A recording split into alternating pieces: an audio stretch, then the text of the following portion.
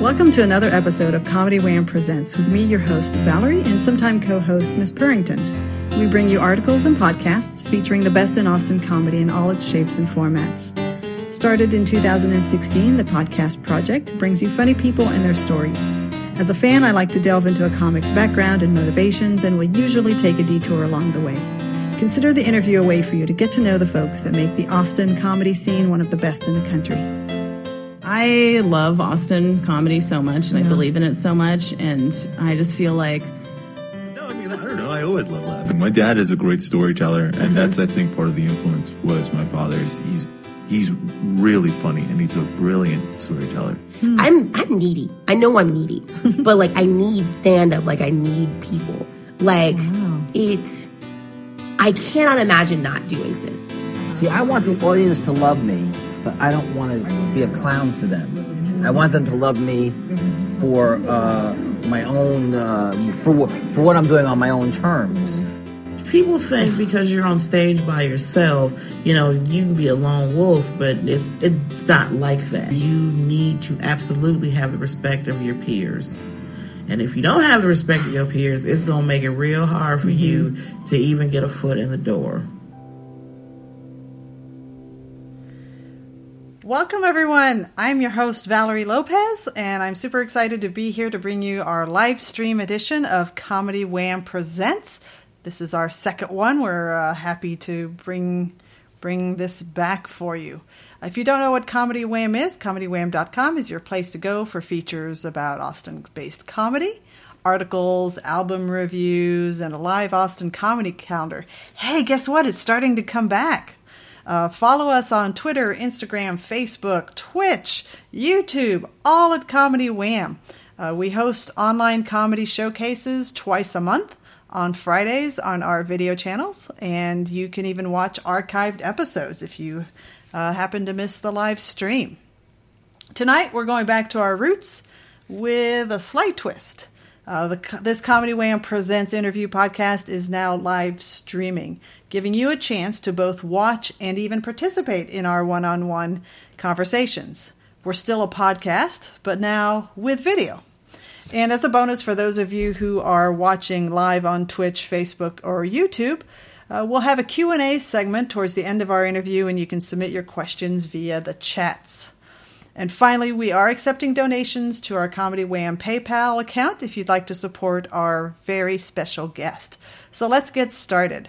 Tonight, I am really, really excited about our guest. I met her, and I think I have the festival wrong, but I'm just going to say it was an Out of Bounds comedy festival. It might have been the Southwest Comedy Festival a few years ago, and I have been patiently waiting for her to return to Austin so that I could ask her if I could interview her.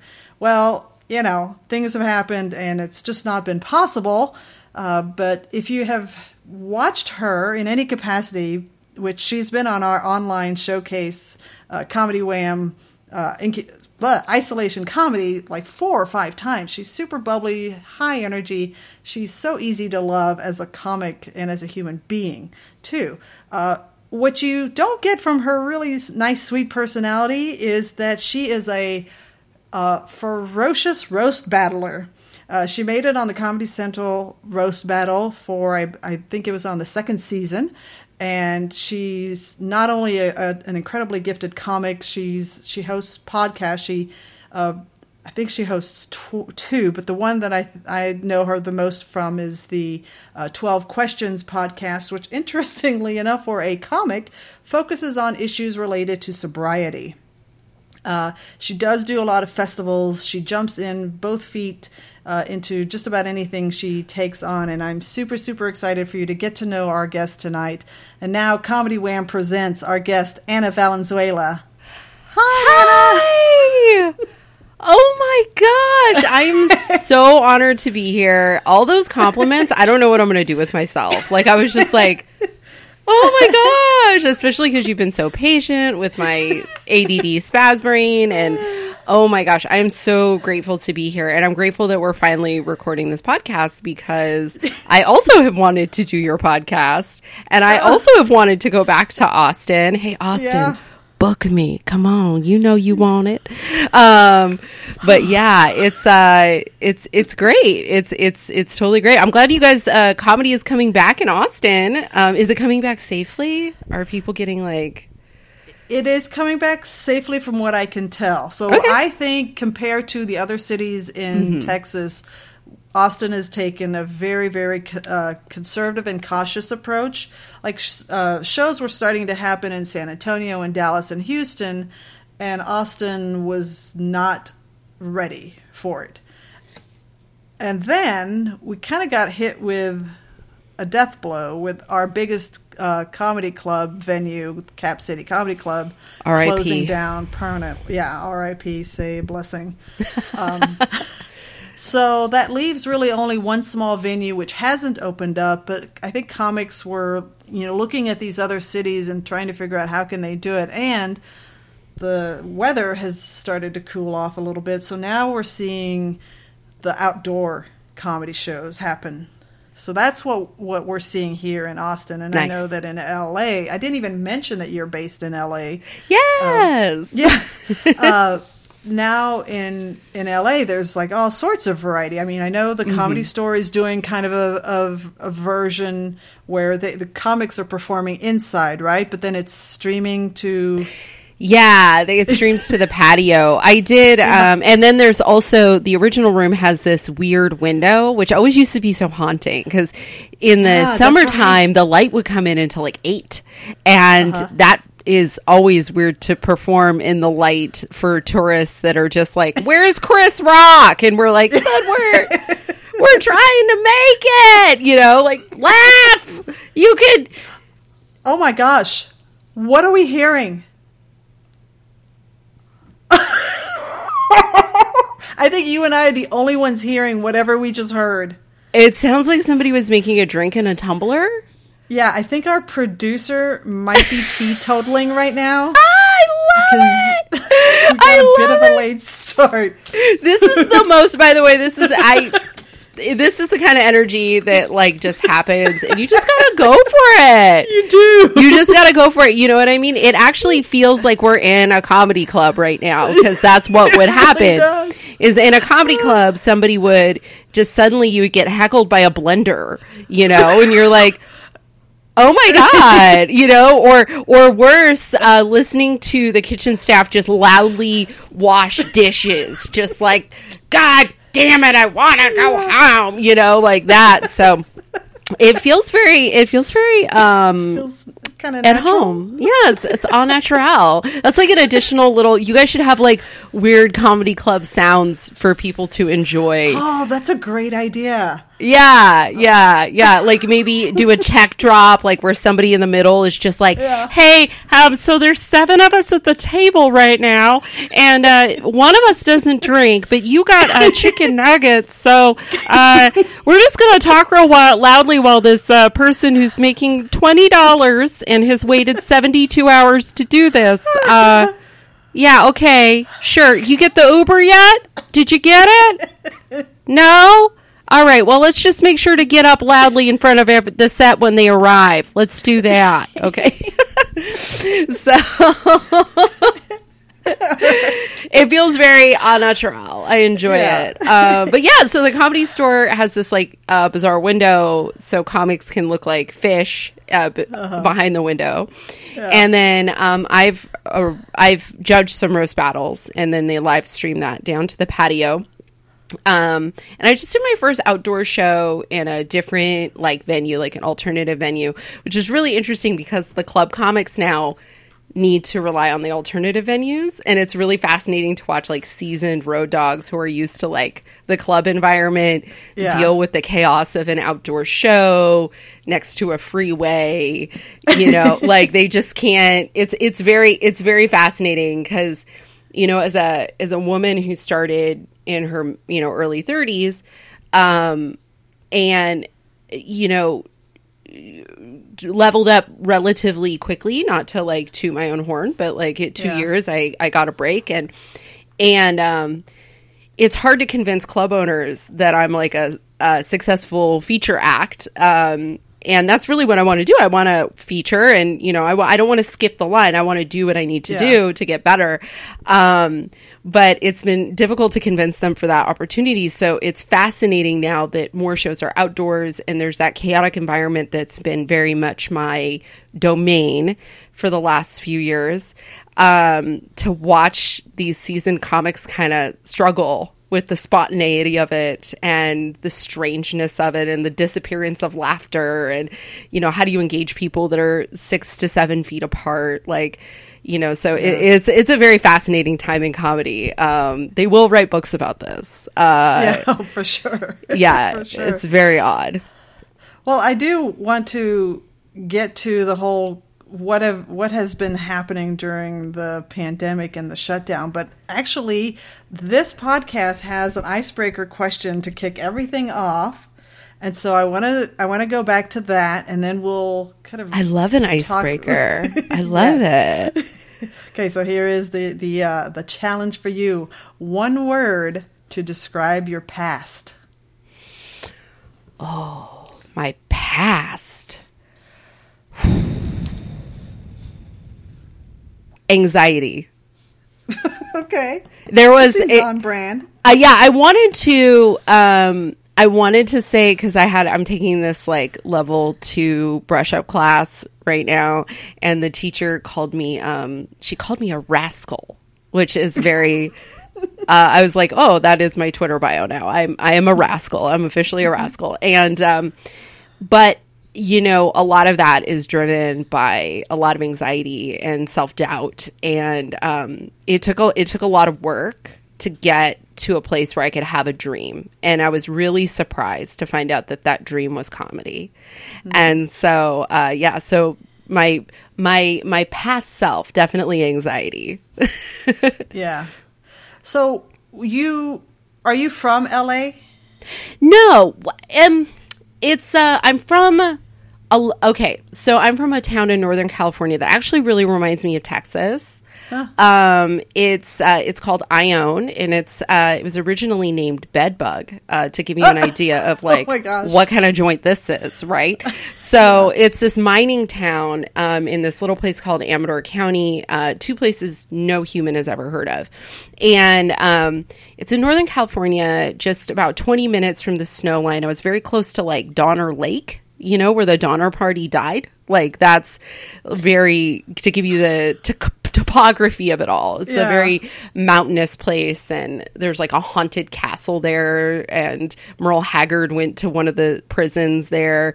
So there's, how I say it in the bit is there's 2 prisons, a bar, and just premium quality racism, just artisanal straight from the source, what happens when you leave white folks by themselves. And so me and my dad were the diversity. But my dad was from Boyle Heights, California.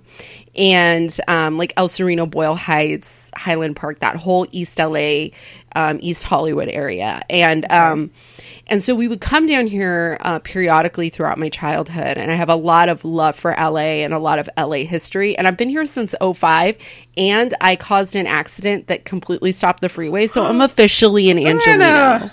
That's how you're an Angelino, when you're causing a sig alert, when you're just okay, I command all of your commutes. So, so I've been here for a minute, and but I'm a country girl at heart. I loved going to Texas. I went down to Texas for a 12-step convention, and I saw, no kidding, George Carlin was the headlining comedian. Wow. Yeah, and he got booed. People didn't like him. Yeah, because they were just old fuddy-duddies who were do the weatherman! So it was very funny, and I just knew this is so important. This is so important for me to watch because I love him so much. And afterwards, because it was in San Antonio, so we just drove around the outskirts to every big ball of yarn, a bunch of caves. We went to a cave, and then we found the snake farm. And I know all of these things. Yeah, what I love about Texas is if you talk to anybody for a 5 minutes and just really genuinely talk to them and like make eye contact, which people in the city don't do. But again, I'm a country mouse, right?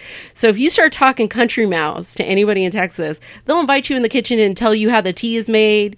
I was at the snake farm. They handed me a baby lemur to hold. I'm holding a baby lemur, you know, like it was just very like they were giving us the real tea about like the behavior of the animals. And so I just absolutely love Texas. I love the vibe. I love the hominess of it all. When I was Out of Bounds, and that was my very first festival.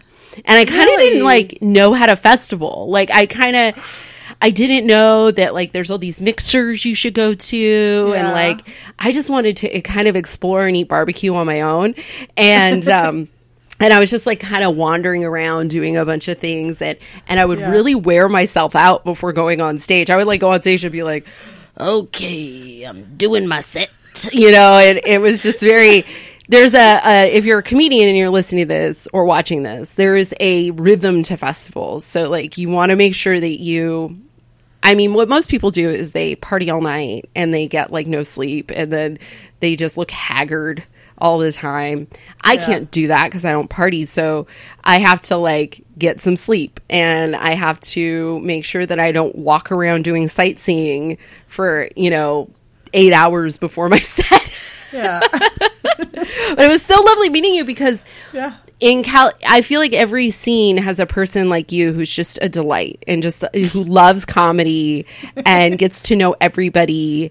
And it's like I find a you in every city. And I remember texting the you here in LA, who is a friend of mine, saying I found the Texas you. And she was like, that's amazing. And when I'm in Northern California, I find that person because I was a fan for so long. Like I love comedy and I love it.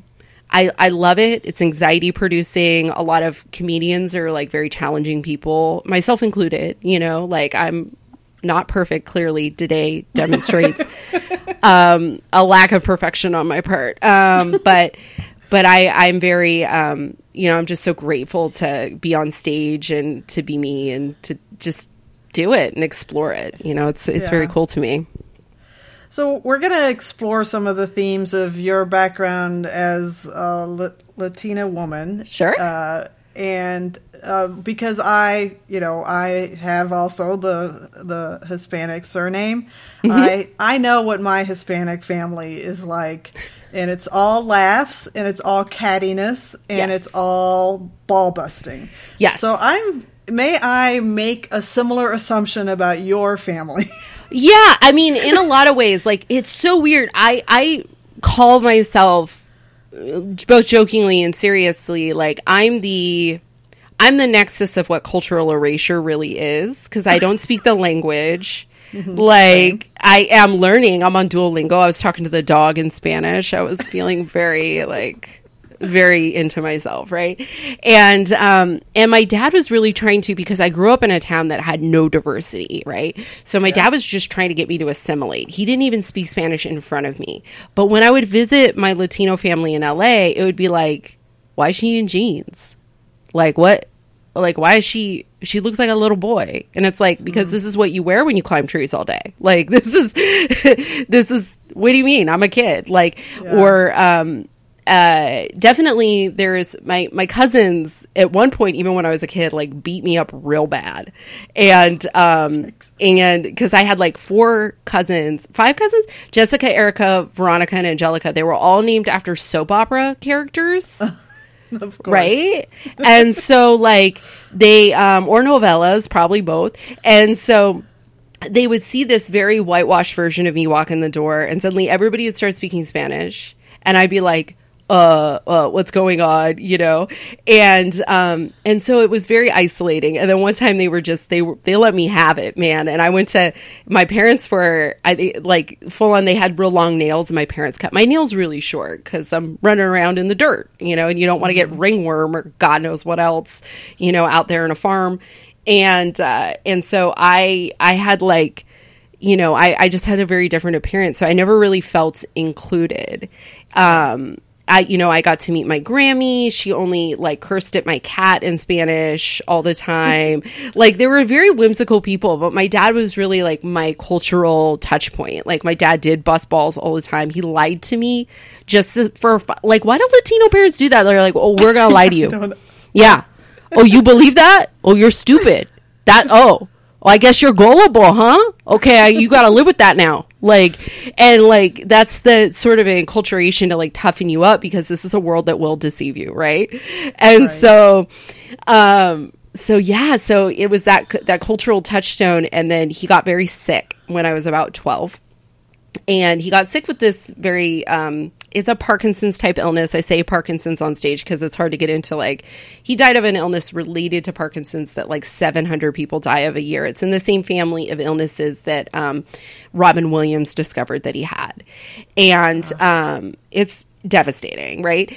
And in that time, he suddenly became like Chicano, like real Chicano, like suddenly he became this cultural attaché and like really went out of his way to like wear a lot of clothes that indicated, his Chicano-ness. There was this like version of Cross Colors that came out in the 90s called Majado Brothers, and he would wear those shirts all over the place, and he just became very into his, listening to a lot more Spanish language music and really became into being Latino. And I remember being like, oh, now we're Mexican? Like, what's happening?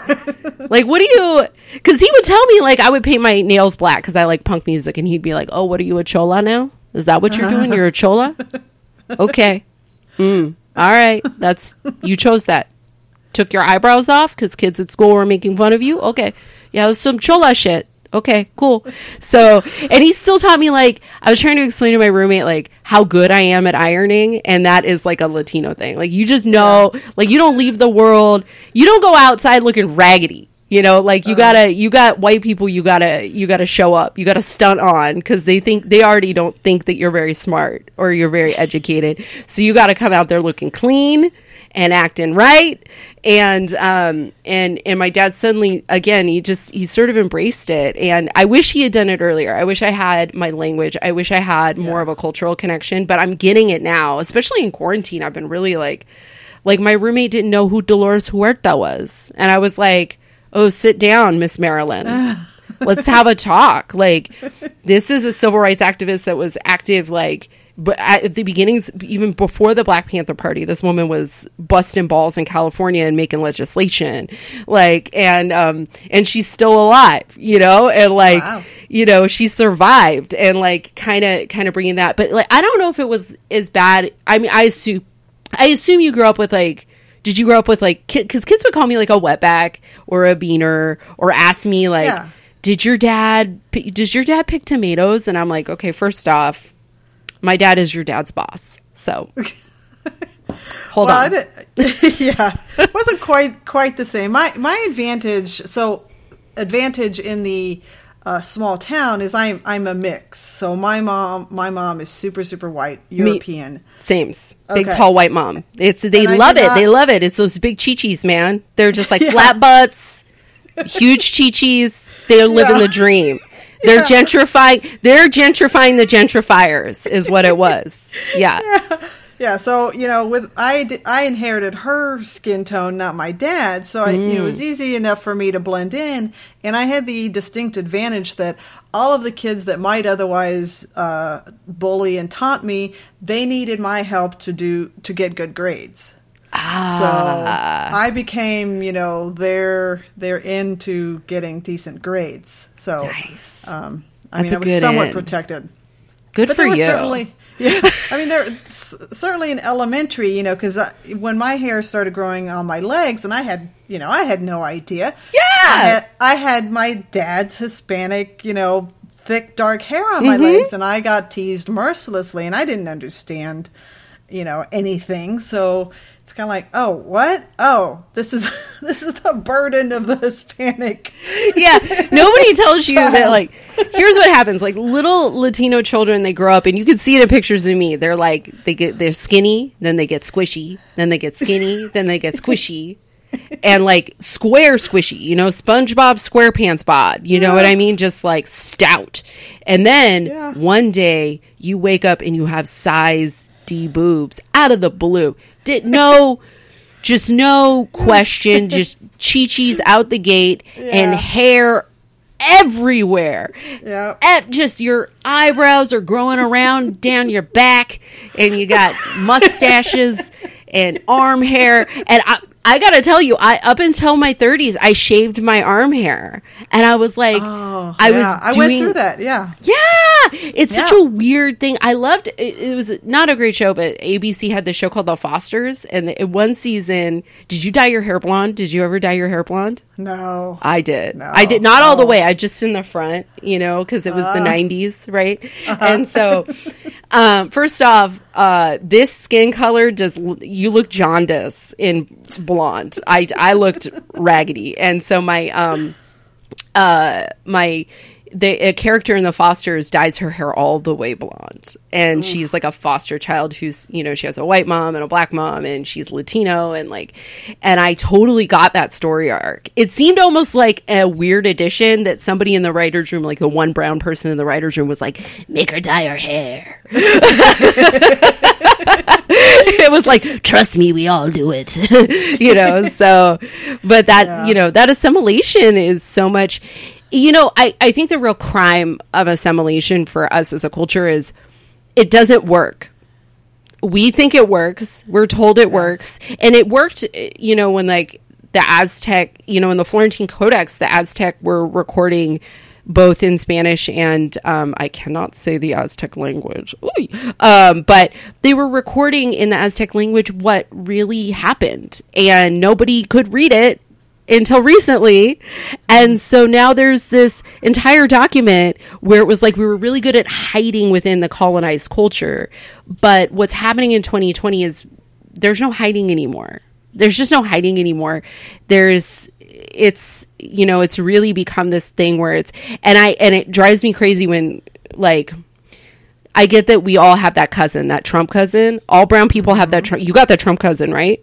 Mm-hmm. Yeah, I do too. I do too. And it's like trying to explain to him, like, no, like, in the eyes of the people making these rules and making these decisions, you're not an equal. I don't care how far Ted Cruz gets in the world. People see him as vampire first, not Latino. So, like, it's this whole weird dichotomy of, like, you know, well, we're the best minority. It's like, no, have you met Asian people? They're crushing the model minority game. We are fair to middling in the model minority game, you know? So it's such a crime, but like, again, just really digging into the history and, you know, did you build an ofrenda this year? A what? No. Oh, no. A Day of the Dead ofrenda. Oh, okay. No. Yeah, like an altar. It's really nice. It feels good. Like, we went down to Olivera Street and got all the little knickknacks and all the things you could get. And I've been doing it for a couple years now. So it was like my roommate, she's like white lady. So she had to like dig it all up. And I'm like, my side's all up. I'm like, I got the relatives separated. So the ones that don't like each other aren't near each other, you know, like... So yeah, it's just doing those little cultural things, especially because I'm rambling. You asked me one question, I'm going to take up this whole podcast. I know. No, I have so many questions. When you interview a podcaster, this is what happens, and I will say this and shut up and let you ask your questions. Okay. I promise. But when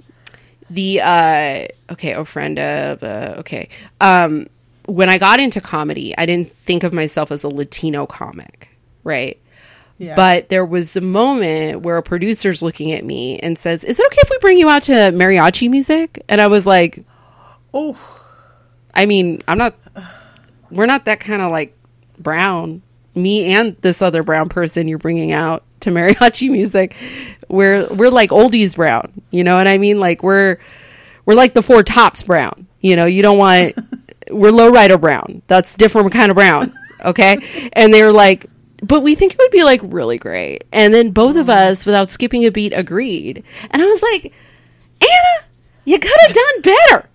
You could have done better. You could have stood up for yourself. You could have said, this is not authentic. And not all of us are from mariachi Latino. Like, I've visited the Raider Nation more than I've visited Mexico. Okay, like. So it's so funny to me. It's so funny to me. It's such a weird world. So I just started to, in my comedy, lean into it, embrace it. You know, I'd be traveling through Arizona and I'd be talking about something and somebody would just yell, "Make America Great Again" at me. And like, what I realized is with this skin, this Aztec princess nose and all this hair, when I go out on stage, I pick up a microphone. It's a political statement no matter what. So just lean into it. Yeah, I'm brown. Yeah. That's it, you know, and I'm going to defy what you think that is, but it's still a part of my act. I have to talk about it because everyone sees it except for me. I'm just like, I feel like Karen-ass Karen on the inside sometimes. Yeah. I get that. For myself, not for you. Well, I mean, same. Yeah. Game recognized game. You have mentioned, and I've read that you did get a later start, which getting a start in your 30s to me, because I got a late start, a different decade. What was your inspiration? What motivated you? I know I've read the story, so it's kind of a cool story. Will you share with us why it was that you decided, I'm going to try to be a comic now? Yeah, it was a really weird moment. So I grew up, my mom loved stand-up. She would listen to everything from George Carlin to like the Blue Collar Comedy Tour. And by the way, if you're a comedian with half your salt, if you don't think You Might Be a Redneck style joke is funny, you're not funny, because that is low-key the funniest comedic device. You can get a bunch of comedians in the back and we'll do something like, if you tweet that veganism is the best, you might be woke. Like, you can do that with anything and it's the best. Like, there is, the important part is to get that if you, and then you got it. You're doing it. You're killing it. So, I was working at this place. I was working at this autism center, and I had worked in drug and alcohol treatment for years, and I was really loving the transition into working with special needs. And they asked me one day, "Do you have your master's degree?" And I was like, "Oh no, I got a GED, School of Hard Knocks. I know how to do this job because I know how to do this job." And they were like, "Okay, you and 19 other people got to go." And so I was the first of the layoffs. And my friend, who is the you of California, she was like, we were talking about liking comedy one day on the little 12-step road trip. And she was, you know, when you ask somebody like, "Do you like comedy?" And then you're like, what does this mean to them? Because they might like trash. And so you don't know what conversation you're getting into. But our charts aligned. We liked all the same things. And she bought tickets, because her husband wouldn't go with her, to every single patent at the Largo, preparing for his album. Wow. And so we got to watch The Master craft an hour. We got to watch him put two jokes together that didn't work. He put the Doc McStuffins bit next to the porn pitch bit, and people could not do both. They were stuck on porno, and he's like, "I'm talking about a children's show." He was like, "Fuck it, we're moving on to the next one." So just to kind of watch the structure of a set, it was like a master class. And we started to, and I was super depressed. So she just kept buying all these comedy tickets. I was working under the table, making memes for 12-step things, just deeply sad, deeply sad. And so we kept going to comedy clubs. We go to, first we only went to alternative venues, and then we went to the Comedy Store, and then we started to kind of check out other venues and go different places. And I was at the Comedy Store one night, and there was this guy who went up at about 1 a.m., right? That's the witching hour. That's when there's two types of comics that go up between 12:45 and 2, and that is brand new past, so just baby in the paid regular realm, or people that were past 100 years ago that maybe aren't top bill, right? And maybe are a little abrasive, right?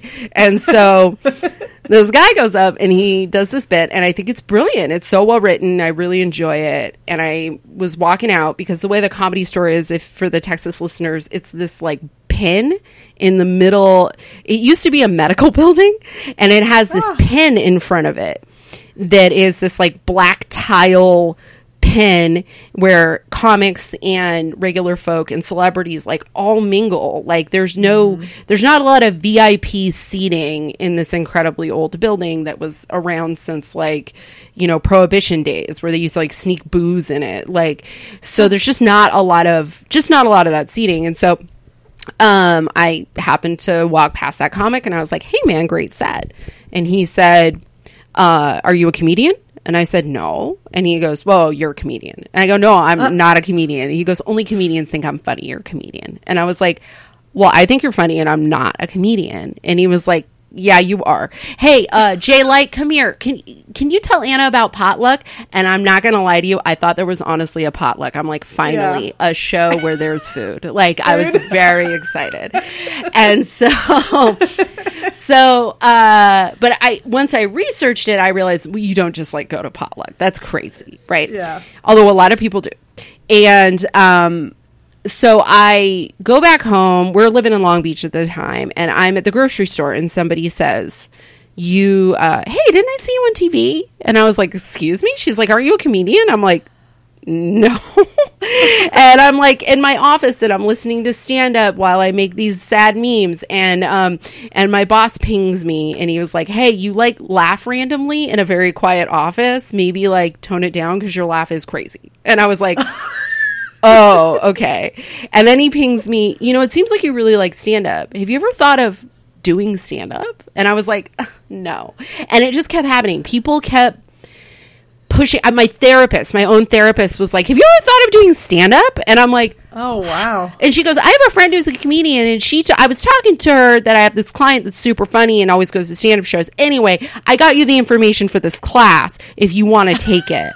Like, it was like the universe was just screaming, Anna, do this. Your job is not to check bags and take urine samples for the rest of your life. Like, go do this. And so my boss one day, he said, hey, I don't know if you know this, but there's this thing in LA called the Comedy Bureau. It has all the open mic listings. And my friend told me about it. And there's an open mic literally after work tonight, and I think you should go. Wow. And I said, well, I need to like write something. And he was like, well, you're done. Why don't you just write something? And like, so eventually I made it to that open mic, and I didn't do well. Thank God, by the way. When people do well their first time, I'm like, what did you do? Like, who are you? Like, I did not do well, but I kept people's attention, which was, and this open mic was in a bar called a coffee bar called The Library that also served alcohol, but that like nursing students, it was like open till 2 a.m. Nursing students were just always like hunkered down in there because there's like a nursing school in Long Beach, and they're like, I gotta do it. And the open mic would happen to them. It wasn't like... Yeah, we have venues like that. Yeah, it wasn't like they were trying. It was a brutal room. In fact, after doing the Comedy Central spot, I went back to the library and with Keith, who also came up in Long Beach, and we both ended up hosting that mic at some point. And we went there, and it was so hard. And he looked at me and he was like, that was humbling. I was like, I know, it was so hard. And I went, I did it, and then I got open mic pneumonia. Everybody got... Do you guys have this in Austin where everybody just gets sick at once? I don't know, actually. Comedians in LA... I'm sure it does. I'm going to get real close. Comedians in LA are the grossest people. They have never washed their hands. That's why when Corona started, I was like... Everybody was like, not leaving the house. I know these fools. They're gross. Literally at the Improv, a kid before Corona started, he was on the mic and he was like, I have a cold. And we all just started booing. We were like, get up, go home, eat chicken soup, you piece of shit. You're going to get us all sick. So I got really sick from the open mic. And someone messaged me, hey, you're really funny. Are you going to come back? And I was like, yeah, thank you. And I just did that. And then eventually somebody told me about another open mic nearby because I used to only go to that open mic. I was afraid to go anywhere else. And then I went to this other open mic, and the comics kind of sat me down, and they saw that I really like it, and I really wanted to do it, not half-ass it, in with both feet, head, nose, the whole thing, right? And they were like, this is what you got to do. You got to be willing to drive like 100 miles a day, going from San Diego to Ventura if you have to get to all these different mics. You got to make people think that you live in their neighborhood. You got to be there. So try to do between 2 to 4 a night. Wow. And I did it. And I had a full-time job, and there was a moment where I was hosting the mic. I was hosting that terrible mic, and somebody's playing a trumpet in a joking way, and I'm holding my phone, and I'm asleep. I have my head is up, but I'm completely asleep, and I'm waiting for my phone to buzz. And then it buzzes, I light him, and I close my eyes yet again. And the comics pulled me aside, and they were like, listen, you're going to burn yourself out.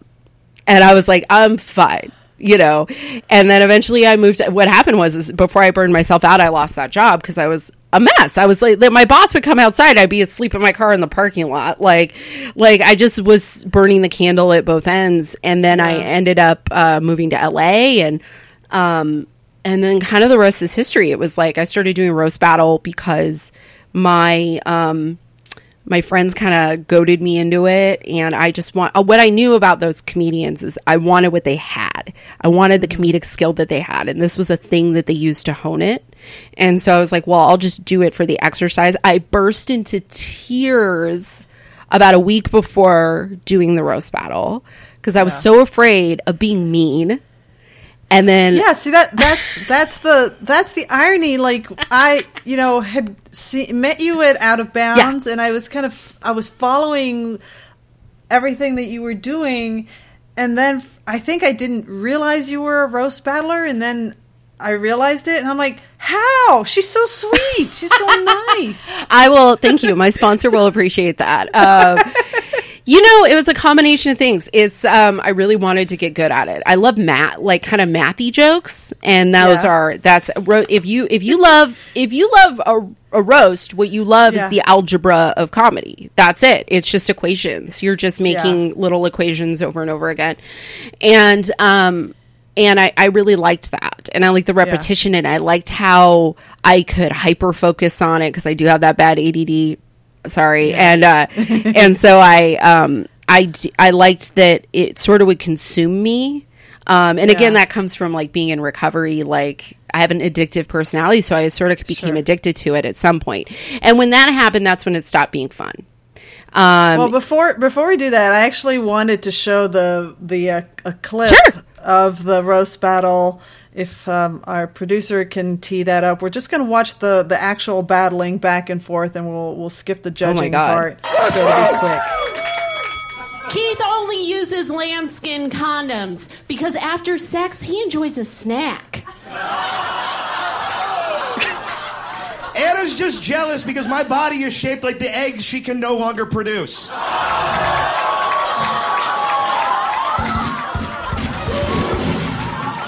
Just thinks I'm old because I'm 4 years past his life expectancy. Look,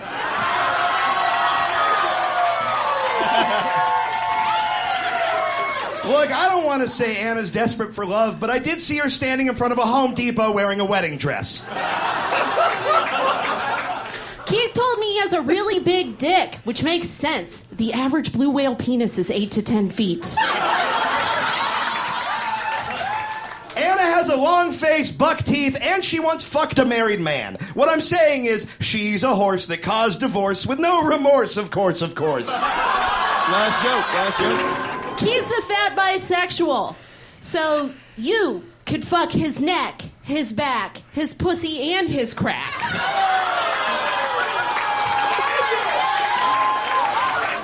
That's absolutely true. I go both ways, just like Anna's shitty tits. Now, honestly, I think Anna's just jealous because my parents get to watch the battle on TV, and hers have to watch from wherever Mexicans go instead of heaven.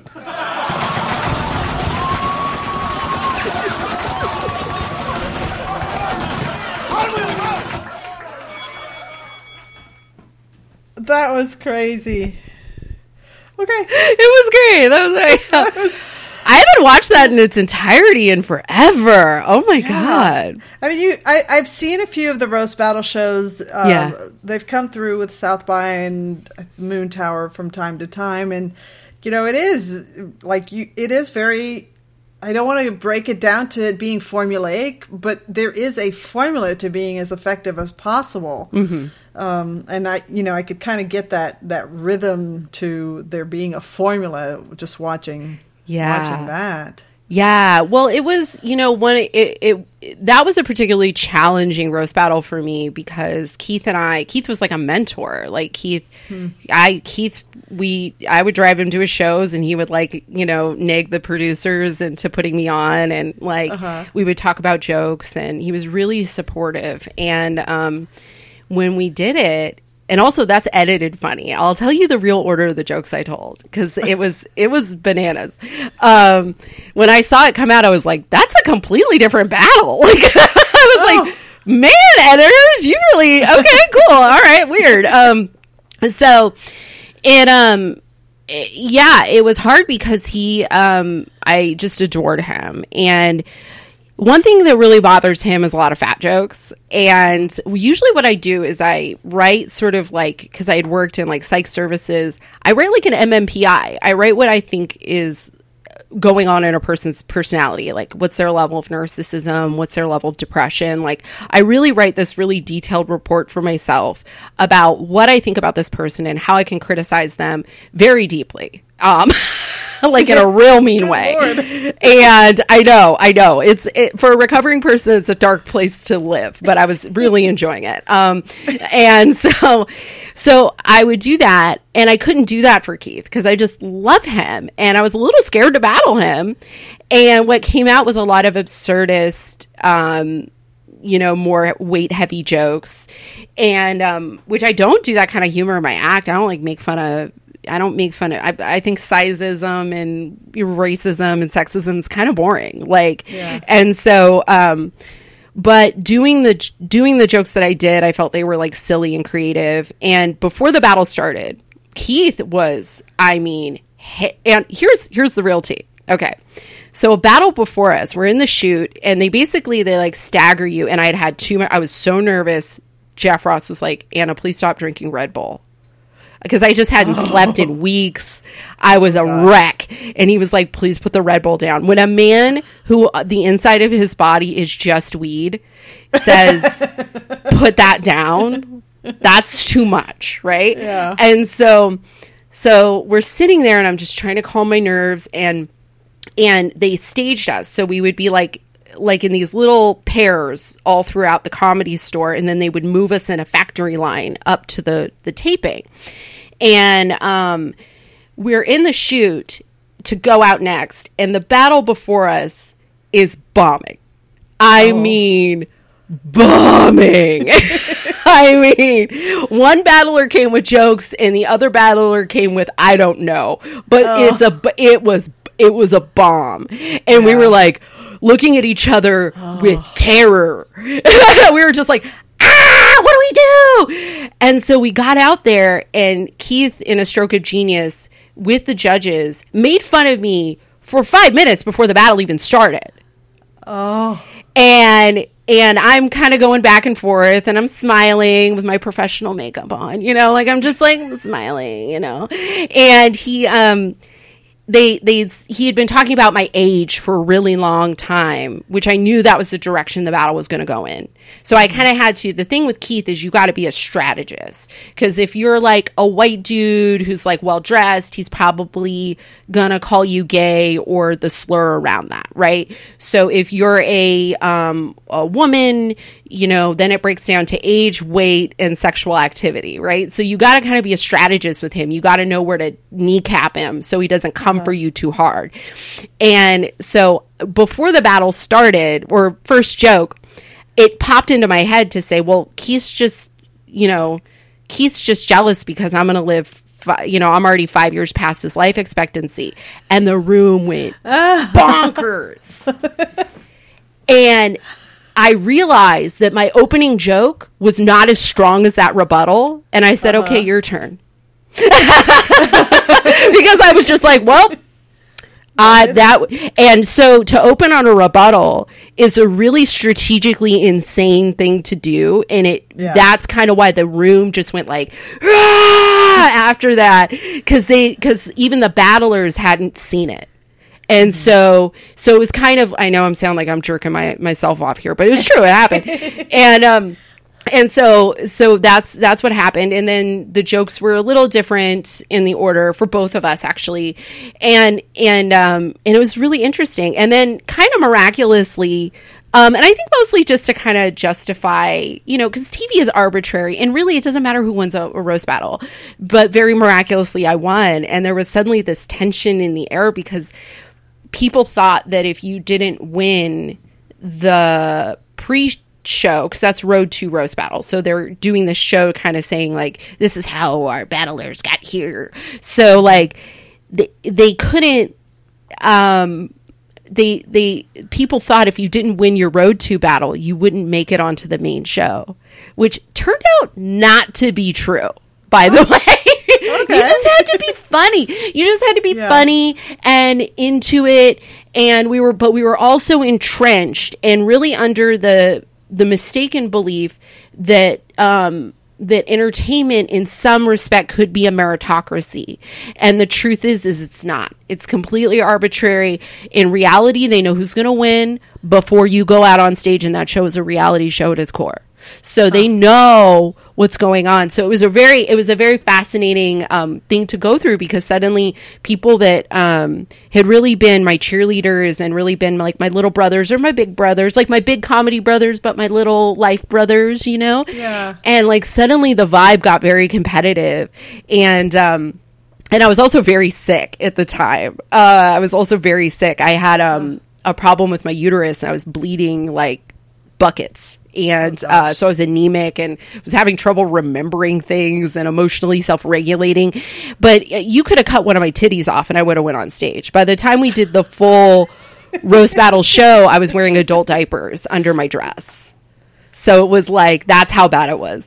And so, it was an interesting thing, because then all my friends went off to write for television, and my job full time became haranguing Medi-Cal to give me surgery to fix my uterus. I was just like, like they would call me and be like, so yeah, I got this writing gig. It's like super stressful. And I'm like, I bled so much I had to go to the ER, and everything in my mouth tastes like nickels, like, and so it was just a really weird and interesting time, but I'm so grateful for it. So grateful for the experience. Yeah. And shortly after that, I did like 2 more roast battles in the belly room, because they were trying to figure out who was going to be on season 3. And then I just tapped out. I just couldn't. It was the stress of what was going on in my personal life. Sure. Plus the strain on my comedy mentor friendships and all of that. It just became too much. And, like a good addict, you're sick and tired of being sick and tired. That's what we say a lot. And that's how I felt. I was like, I'm sick and tired of being like stressed and insulted. Like, like I couldn't do it. I know that I couldn't do it. And I can't be mean. I mean, I can be mean in some narrow circumstances, but I couldn't be mean in a roast. I couldn't do it. As much as I personally love math and trying to figure out that formula, I know I couldn't be mean to somebody. You can. Here's why. Because people, this is what I learned, is it's actually, I'm myself, like, I adore you. You're a delight. I hate the little diva move I accidentally pulled earlier. I will beat up on myself for 4 days. Like I hate it. But the thing about a person who chooses to be kind in their interactions and is mindful of that is there is a part of their brain that they are acting against. And that part of their brain is where the roast lives. That part of their brain is the part going like, I'm going to be nice to you, but I just want you to know you cross-eyed as fuck. And I will not take this indignancy from somebody looking in 3 directions. Now fuck off. You know what I mean? Like, there is a part of your brain that's super feisty, and also being Latino, it's like, the greatest compliment I ever got after doing the show is I was at a 12-step meeting. This old cholo kind of waddles up to me, right? He comes up to me. His name's Tomas, right? He comes up. He was like, hey, I was watching TV last night. I saw you playing the dozens. And I was like, which is prison speak for roasting. And I was like, yeah, man, I got to do a TV show last year. That's why I was so stressed out. And he goes, you did good. But when that motherfucker called you ugly, I thought, where is he? Where is he? I'm going to take him. And I was just like, that to me was the most, like, it felt like the most cool, like, validation. My father's passed away, so that's the validation that, like, that's so great. Or I was performing up in Modesto, California, which is Northern California, but it's a predominantly Latino neighborhood, and people really treat it like it's like ghetto, but that's not true. Like, saying ghetto is just saying there's just people that aren't white there, you know, calm down. So I got off stage, and this old man comes again, but he's more like Paisa Tejano, like, you know, white boots, the whole nine. And he comes up to me and he goes, you know why you're funny? And I go, why? And he goes, you're one of us. And just walked away. And I was like, like, oh, take that. I wanted to be like, can I, like, call Comedy Central and have them tell you that? Because, oh my God, like, it felt really good. So yeah, it was a big moment. It was a lot of fun. And hey, Cat Butt, you could totally, I love a cat cast. I'm very into it.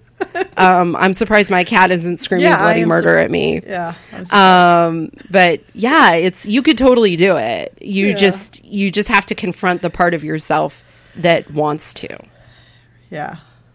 But don't do anything that doesn't bring you joy in comedy too. Right. It's like, when it becomes a fucking job, it's not fun anymore. Like, when it was just all our friends just shooting the shit and having fun. There was also a thing that happened at the Comedy Store where they had, after the show aired on television, everybody wanted to be on it, and somebody signed up to be on it, and they missed their spot, and then they reported it to the health board, because we used to take an 86 occupancy room and cram like 150, 200 people in that thing. And so it really did feel like a rap battle. It felt like something illegal. And, like, you couldn't even clap your hands. Like, if a joke was really good, the comics would bang the wall. And, like, yell. And that informed the audience, which is maybe not the brightest. They informed this very angry, mean, dumb audience what was a clever joke. Because otherwise, sometimes they couldn't compute. They were just so in the serotonin of hate speech that they wouldn't know what was funny. So we had to tell them. And when that couldn't happen anymore, the tone of it changed in the room in a very dramatic way. Then it just really felt like hate speech just living by itself. But it's still really fun, and I love it, and I love watching it. I love judging it. And I love being I love being constructive and trying to give people the love that was given to me. Like, I love it. Yeah. You have touched on something that is on my list of things. There's basically, there's three more things that I want us to cover. Do it, and I will be brief. This is not supposed to be a 2-hour podcast. If you could see, this is not my cat's normal behavior to be up on top of a shelf. This is her demanding that things need to She's happen. Hungry. She's hungry. Yeah, she's hungry. She is cueing me, even if our producer is. I'm sorry, Valerie. That's okay. Okay, you have talked about sobriety, and you host a podcast called 12 Questions that focuses on sobriety. I grew up in a household where my dad was an alcoholic, and it was something that was very present, and that is my experience with it. And because of him, I recognized in myself addictive tendencies. So I've actually not been a drinker. I will drink every once in a while, but I consider myself largely sober, and I can't even think of when the last time I had a drink. So I kind of understand, and also because I am that motherly type to the Austin comics, I worry about the amount of drinking and sorry to sound really grandmotherly here, the drugging that will happen, because it's, sure, if you're in your 20s, you're going through this and you're drinking, you're taking drugs, yay, party. But at some point, you have to live with who you are and learn who you are in order to navigate the rest of your years. Yeah. And yet, as that nice person, I can't, in good conscience, tell somebody, stop doing this, stop destroying yourself. Sometimes I get really close. But, so that is my perspective on sobriety and drinking and the impact that it can have on people. I know that the 12 steps and AA's the secret society, and they, you're not supposed to talk about it, but you can use coded language, I think. What was it that gives you the comfort to talk so openly about sobriety, and also what made you start the podcast? Okay. Humor in a 12-step setting is the cheat code to connection. And I figured out while sharing at conventions or sharing in meetings that I was kind of funny. And it was my coping mechanism for uncomfortable feelings. It still is, still is. And I'm comfortable with it because, like you, I grew up in an addict household, and I grew up in a 12-step program with my dad. And it's my earliest memories were going to meetings with him back when the 80s, when you could smoke inside and all of that. And I would just lay on the floor where the good air was. And just, so it's very much a part of who I am and my identity. It's just been my whole life. And I got clean when I was 20. And so when I first started doing stand-up, I had a lot of jokes about being clean my whole life and what that looked like. And, because I had done a lot of drinking and drugs before I got there. That to me is really boring. The third eye has been open. I did acid and watched Hale Bopp crawl across an Arizona sky. I'm good, And so when I started doing stand-up, it very much became a topic. And how the podcast happened, very interesting. I was at the Comedy Store. Same guy I complimented who called me out for being a comic, always checks on me, calls me all the time. He's like, hey, how you doing? I just want to check on you. He reads my scripts and, and checks my packets for me. Very sweet. And I call him the best, worst person in the world because he's a scoundrel. And, I asked him, I said, how do you, because what was happening, and I'm sure this has happened to you, is you go to an open mic and comedians or show, and comedians know that you can listen.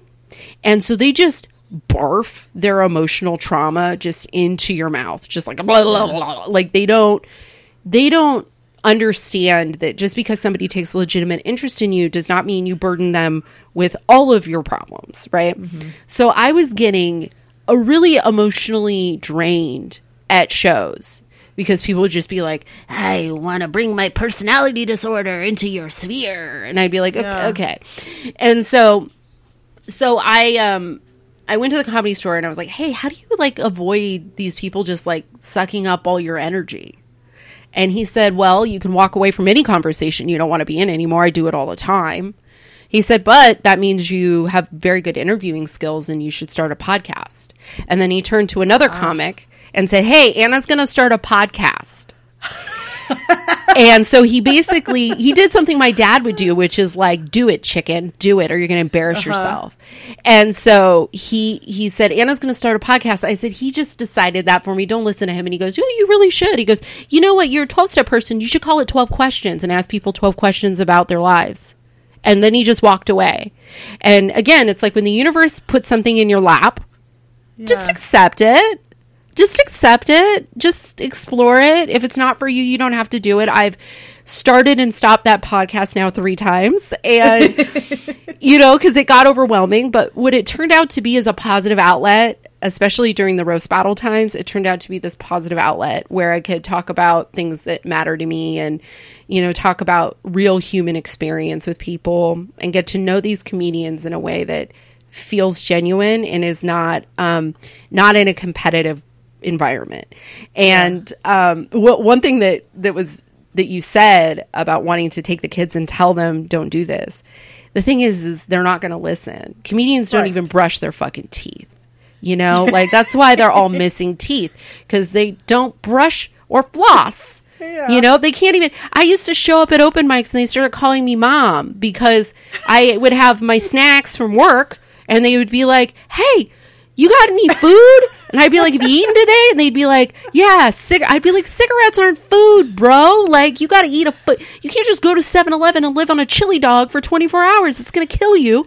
And so, like, I'd have, like, fruit. And, like, because I was like, you're all going to get scurvy. And but the problem with that is that's how I should be taking care of me and taking care of my comedy and my career and keep it to, like, my close friends and the people that feed, that put that energy back in. And at the time, a lot of people did, but you can't do it with everybody or you'll just fall down. They'll just suck all the energy right out of your body. It's like that. It's like what we do in the shadows, the Colin Robinson energy vampire. They'll just come up and just be like, and take I love that reference. Everything. And that's really become like a thing when my boyfriend and I, who's also a comedian, when somebody really like lands on me and really starts doing that, he'll look at me and he'll go, and I'll laugh. And I'll just be like, excuse me, Stuart needs to talk to me. And I'll be like, get me the fuck out of this party. So yeah, it is a compliment. It is an honor for people to share, to feel comfortable enough to share with you. But there does come a point where you're like, you should just get a therapist. But yeah. So then shifting to, and I'm glad you made the comment about, when the universe puts something in your lap, sometimes you just have to go with it. COVID happened. Yeah. And I had not seen you perform since that Out of Bounds festival. And we were on this madcap pace of booking 1 million shows. And they're all great. You should all listen to them. They're great shows. They're fantastic. They're all on the Twitch and YouTube channels.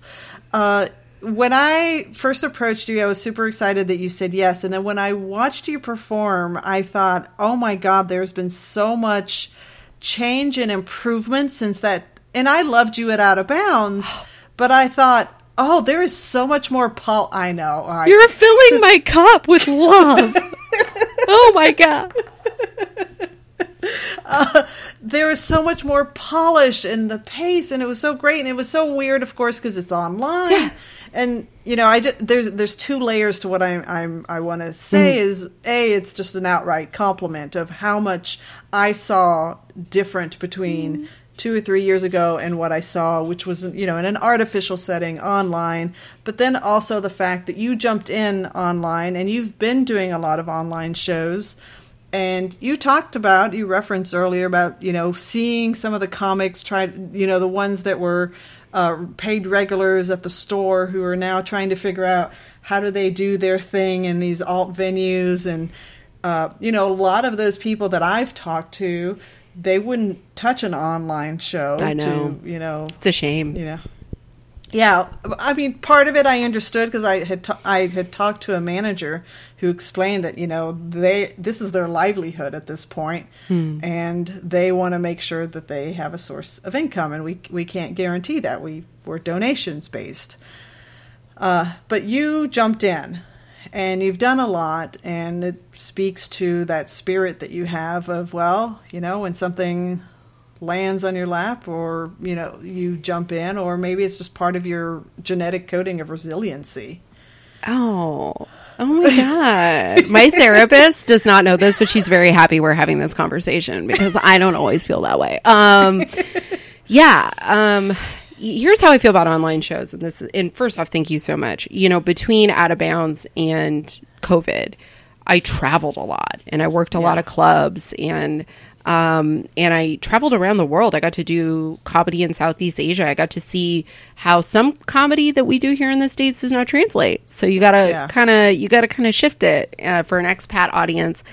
And it's been a very cool experience. And even in COVID, I've started taking a lot of classes that I didn't have time to take, like screenwriting classes and voice acting. And I found out Maria Bamford took a stand-up class, and I found out who taught it, and I talked them into letting me in, even though it was a level 2 class. And it's really been amazing, actually. Shout out to Judith Shelton. It's really been amazing because she asked, like, what do you want? I was like, I want my joke writing to be the next level. I'm really good at being a rascal. I'm really good at being this kind of person. There's 2 things that I'm bad at. I'm bad at levels. I tend to hit every audience with like 11. I turn my amp up to 11 because that's how I feel. But I have to work on giving them levels because there's a lot of jokes of mine that don't sound very intelligent until she made me do a deadpan exercise, and I had to do all of my material deadpan. I was just like trying to do it, and then all of a sudden I go, and then I would just smile creepily into the camera and then like pull it back. But you got to be adaptive in comedy. And I love shows that force you to be adaptive. There's a show out of Phoenix, Arizona called This Week Sucks Tonight. And I've watched headliners watch that show and be like, why did I agree to do this shit? Because it's sort of Roast Battle meets the Benson Interruption meets a news show. And so you have to be good. They'll ask you, what's your favorite type of porn, and put it on behind you while you're performing. Like, they're crazy, right? So so you got to be adaptable, but I like that. I like spontaneity. I like the weird things that can happen in these shows that are kind of like Roast Battle. I like something that's very organic and insane that the audience is only going to get once. I really like that. And because I've been that audience member and walked away from shows going, I'm never going to see that again. And that's why live comedy is better than a special, because you're never going to see what you just saw again. That was a moment, and you had to be in it. You couldn't record it. It's not like a concert with music where you spend half the time with your phone in the air now. It's like you got to really pay attention to what's happening or you'll miss the moment. And for a person who struggles with focusing, that's important. And the Zoom shows, by the time... So I was supposed to go on a tour through the South, then the East, then come back, do all of the Pacific Northwest, and then go to Europe.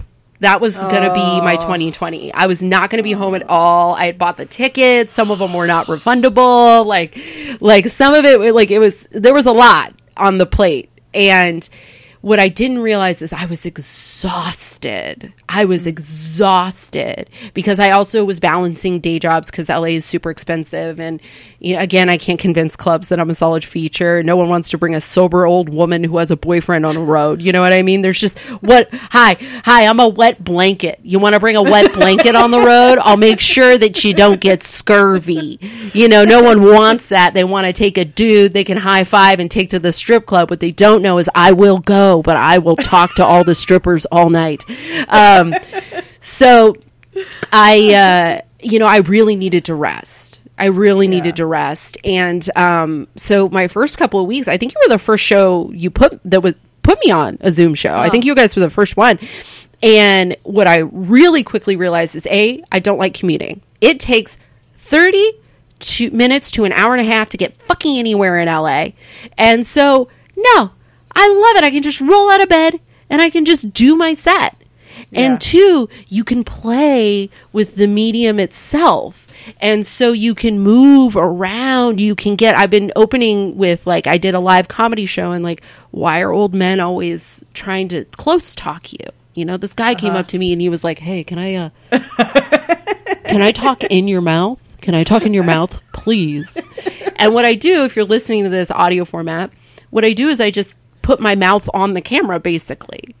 And so you can play with it. You can use little props. You can use your tiny hands. You can grab your vibrator and pretend it's a microphone. You can do anything at home.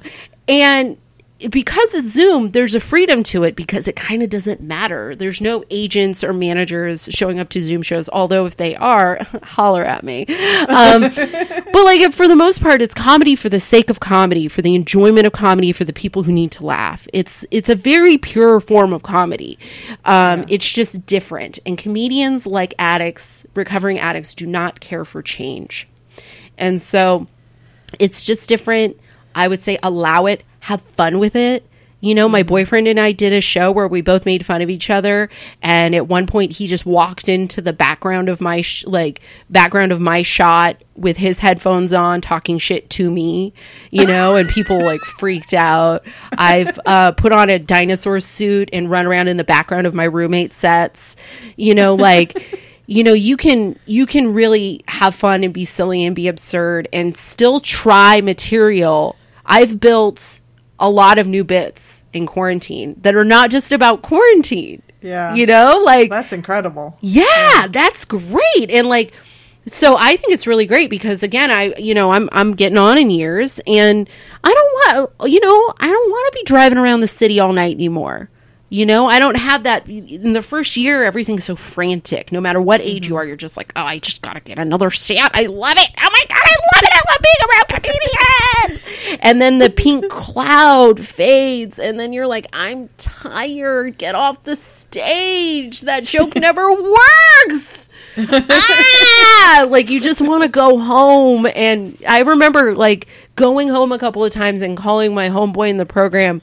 And I'd be like, it's 11:15. He goes, why are you calling me at 11:15? I said, I just did all my sets and I'm home early. And he'd be like, what are you going to do? I'm like, I'm going to do a face mask and I'm going to watch an episode of The West Wing and it's going to be great. It's going to be like the old times when I didn't have to be awake all hours, you know, because you're also expected to wake up early because that's when the New York market starts. So you got to wake up early. You got to tweet. You got to do this. You got to be ready to answer all this because those manager emails will come in and they'll be like, you know, like, hey, can you audition for this thing? It needs to be in by yesterday. You know, like, fuck off with that. Like, I'm a comedian in LA. I don't wake up until 2:00 your time, bruh.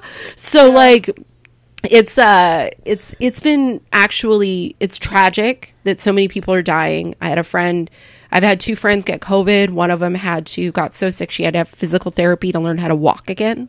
Oh, and another one didn't know she had it and did a film shoot. And then the test came back after she had another test that was negative. A test came back positive. And like, you know, and she was super sick, but she wasn't like, I think I really have corona. Like, so, you know, it's like being safe right now and remembering that this is a terrible time. And while as comedians, you know, a lot of comedians will be like, I'm going to take my ball and go home. And it's like, what a missed opportunity to adapt and learn how to perform in awkward situations, because you know what? Film shoots, mad awkward. AGT auditions, the most awkward thing in the world. You know, it's like, I'd rather have a gynecological exam than in front of those producers than actually do my jokes. Like, you know, there's a lot of really awkward scenarios that you can work through those nerves on Zoom because it is a little adrenaline boost at first. You're like, I've never done this before. And it does, it's just something new. And like, it's not really about you. You know, the pandemic didn't happen to you. It didn't happen to your career. It didn't happen to, you know, your hot 5 new minutes or the album you wanted to record or the tours that you had booked and the plane tickets that you bought. The pandemic happened to all of us. And you can sit around being sad about it, or you can help another person and maybe take some time to help yourself, whether that's taking a break from comedy, reading books, you know, taking classes that you didn't have the time to take before, like I'm doing, you know, going to more 12-step meetings, like, you know, doing whatever it is, doing more yoga, doing whatever it is that brings you joy outside of comedy, because comedian is not an identity. Comedian is a job. It is a job. And being a human being is your identity. That's something completely separate. And if you merge them, like I've done, like every comedian has done at any point, if you merge your success or failure as a comedian into your self-worth and into your identity, then you're going to end up in a very dark place. And so you gotta let it breathe, let it go. Yeah, you're gonna bomb sometimes on Zoom. It's gonna be painful because you can see yourself bombing. Woo! Yeah. Woo! And not every show is as well run as your show. Some shows I won't do anymore because they suck a butt. And like, it's like you got, first off, get a here's the tip. If you're a Zoom producer, either do it all, just a Zoom show. Don't Facebook Live that shit. No one's going to watch it. Do it on Twitch. That's where all the comics are going. Port it onto YouTube. Do it on Instagram, which is kind of weird because you can't hear the audience. You can just see their little hearts and shit. For some reason, any show that's main selling point is, on the Zoom, it's going to just be comics. So everybody's got to just be comics right now. And then it's only going to go to Facebook Live. For some reason, that is an indicator. Maybe not worth your time. Okay, because we go to Facebook Live. But we but you're also... Twitch. Listen, I started by saying that you are one of the best shows for a reason. Your tech is on point. You're always fabulous. You guys are so structured. I always forget because there's a little delay. It's like, okay, there's a delay. It's like, okay, now I'm on. You guys really do it. And I so appreciate that because I assume people are still watching and people are still really into it. And I'm so grateful for you putting that together in such an organized and beautiful fashion. Does that make sense? You. Yes. Well, yeah. I am hyper organized. We have the best tech genius in the world. So really do. Yes. Really do. It's a beautiful thing. It's a beautiful thing. And you guys are patient and honest and cool. And, it's every time I've done your show, I've been nothing but thrilled with the results. I'm serious. I'm not blowing smoke up your skirt. I swear to you, you guys are killing it. And I you know what? Edit that out when I was like, some shows suck. But here's the thing. Here's the thing. In life, some shows suck. Yeah, exactly. And it's just an opportunity to practice when it's okay to say no. Yeah. Because comedians think that if you don't say yes to everything, then you'll get nothing. Yeah. And sometimes you have to say no. Sometimes you have to say, my uterus is falling out and I have cramps in my butthole. No, I don't want to drive to Tulare for $100. No. But we struggle with that. And so it is important to practice. Like if you're on a Zoom show that you don't like, you never have to do that Zoom show again. Yeah. And even mid-call, you could say if it's really a bad experience, it could be like, I'm not comfortable with the show. I think I'm going to leave. And that's it. That's all it is. It's like you don't have to, there's nothing we're signed on for permanently. We choose this life. We choose that. We could choose to be a banker. We could choose to, that's the one thing my boyfriend, I'll say this, I'm sorry, I'm really rambling. My boyfriend is, he's always upset about the uncertainty of our careers. And nothing is more uncertain than being a comedian in 2020. Whatever your plans were, I hope when we get out of this, that there's a hard industry reset. Because the industry isn't a meritocracy. It's not fair, and it can be exclusionary. And I'm not saying that like, oh, poor me. What I'm saying is there's some obstacles that, by the way, you put those obstacles in front of me, motherfucker, I'm going to come back funnier than you ever expected. And you're going to be a little sad you slept on Miss Anna Valenzuela. You know what I mean? Like, like that's my attitude of like, oh, try to get in my way. Right. But like, I hope that there's a hard comedy reset and that the priorities shift and change a little bit in the industry. So more people like you, more people like me, more people that we know and love that are kind of, they're doing good, but they haven't quite broken through to have those opportunities to break through. And that's, part of the advantage of doing the Zoom shows. Plus no commuting. You can have no pants on. No one knows on this call if I have pants on. That's true. No one. We don't. Yeah, what a delight! What a delight! You know, like it's a lot of fun. So like I would just say, you know, get over yourself and try something new. And if you hate it, you never have to do it again. Yeah. That's it. All right. We are going to start wrapping up. This has been so much fun. We should do this again. We could just talk for hours. We should just brunch. You know, we should just brunch. That's true. We should. We should just have our own private Zoom call and catch up. I am going to open it up for Q&A, but I don't know if anybody if they're still here. Is still here because we started late because I'm a spaz and Tech was spaz. And then are you here? Are you here? Are you here, people? If you're not here. Yeah, if you're not here, then, you know. Does Richard have a question? Richard, our producer, Richard? Do Yeah. you have a question?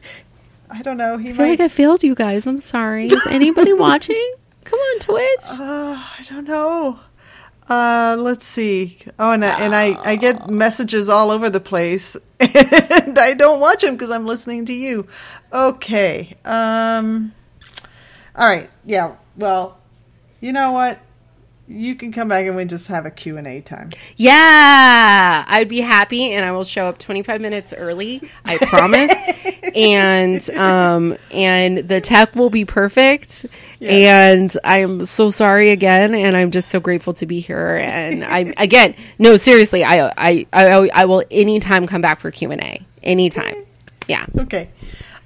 Is there anything I do want to be mindful of time, but no, I'm fine. I saw something that said you were working on an album. Is this? Yeah, well, you know, producer, hello. I'm waiting for the producer to get me back to track. I have a EP that I'll be releasing. It's literally a set I did in February. Oh my gosh. Yeah, it's like the last time those jokes can really be told without the specter of a pandemic. So those jokes will be released hopefully soon. It's about 13 minutes long. I'm going to send it to Sirius. So just I'll put it on all the streaming resources.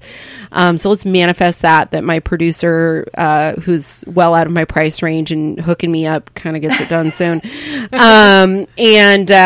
So there's that. And then I also have a podcast called 12 Questions, and we want to see it grow and flourish and be the best.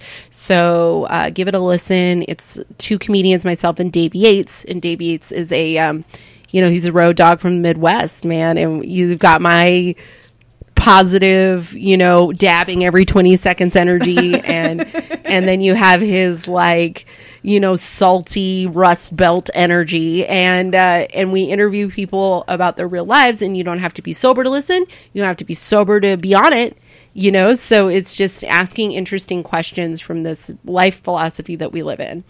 So that's what's going on there, and that's it. Okay.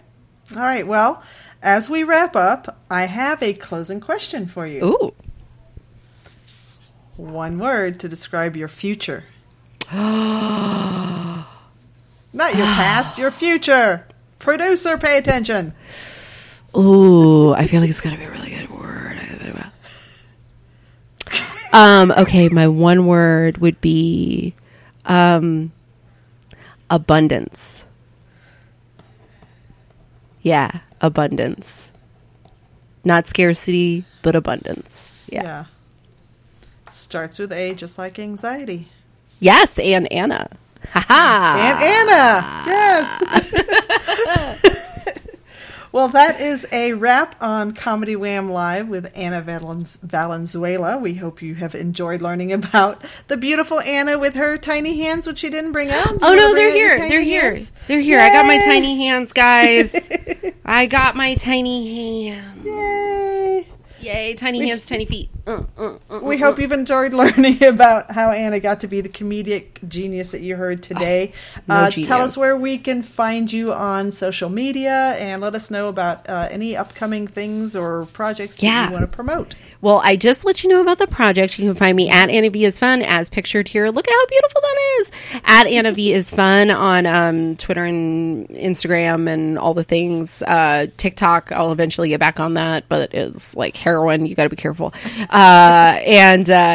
So you can find me on all the things. You can find me at AnnaValenzuela.com and Facebook. And yeah, check me out, and I'd be happy to, I've got to play some parties over Zoom, which was really fun. Cool. So just check me out for bookings and hangs and listen to the podcast and support Valerie Lopez, everybody. She's a goddamn national treasure and deserves your support. That's so sweet. You're so sweet. Look for the article about Anna and the podcast episode to be released on comedywham.com. And, of course, follow us on Twitter, Instagram, Facebook, Twitch, and YouTube. Listen to past interviews on iTunes and review us while you're at it if you're listening to the podcast episodes. A huge thank you to Richard Goodwin for recording and making the technology possible to do this. And thank you to Matt Farley of Moturn Media for the music that you heard up top. This has been Comedy Wham Live online with Anna Valenzuela. I'm Valerie, and that's been funny. Thank you, Anna. Yay, thank you, Valerie. We did it. We did it. Oh. I love it.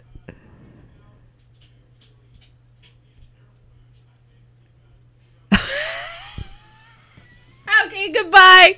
Goodbye. Thank you, Richard. I hope you're not neglecting children or cats either. I'm so sorry. I talk so much. All right.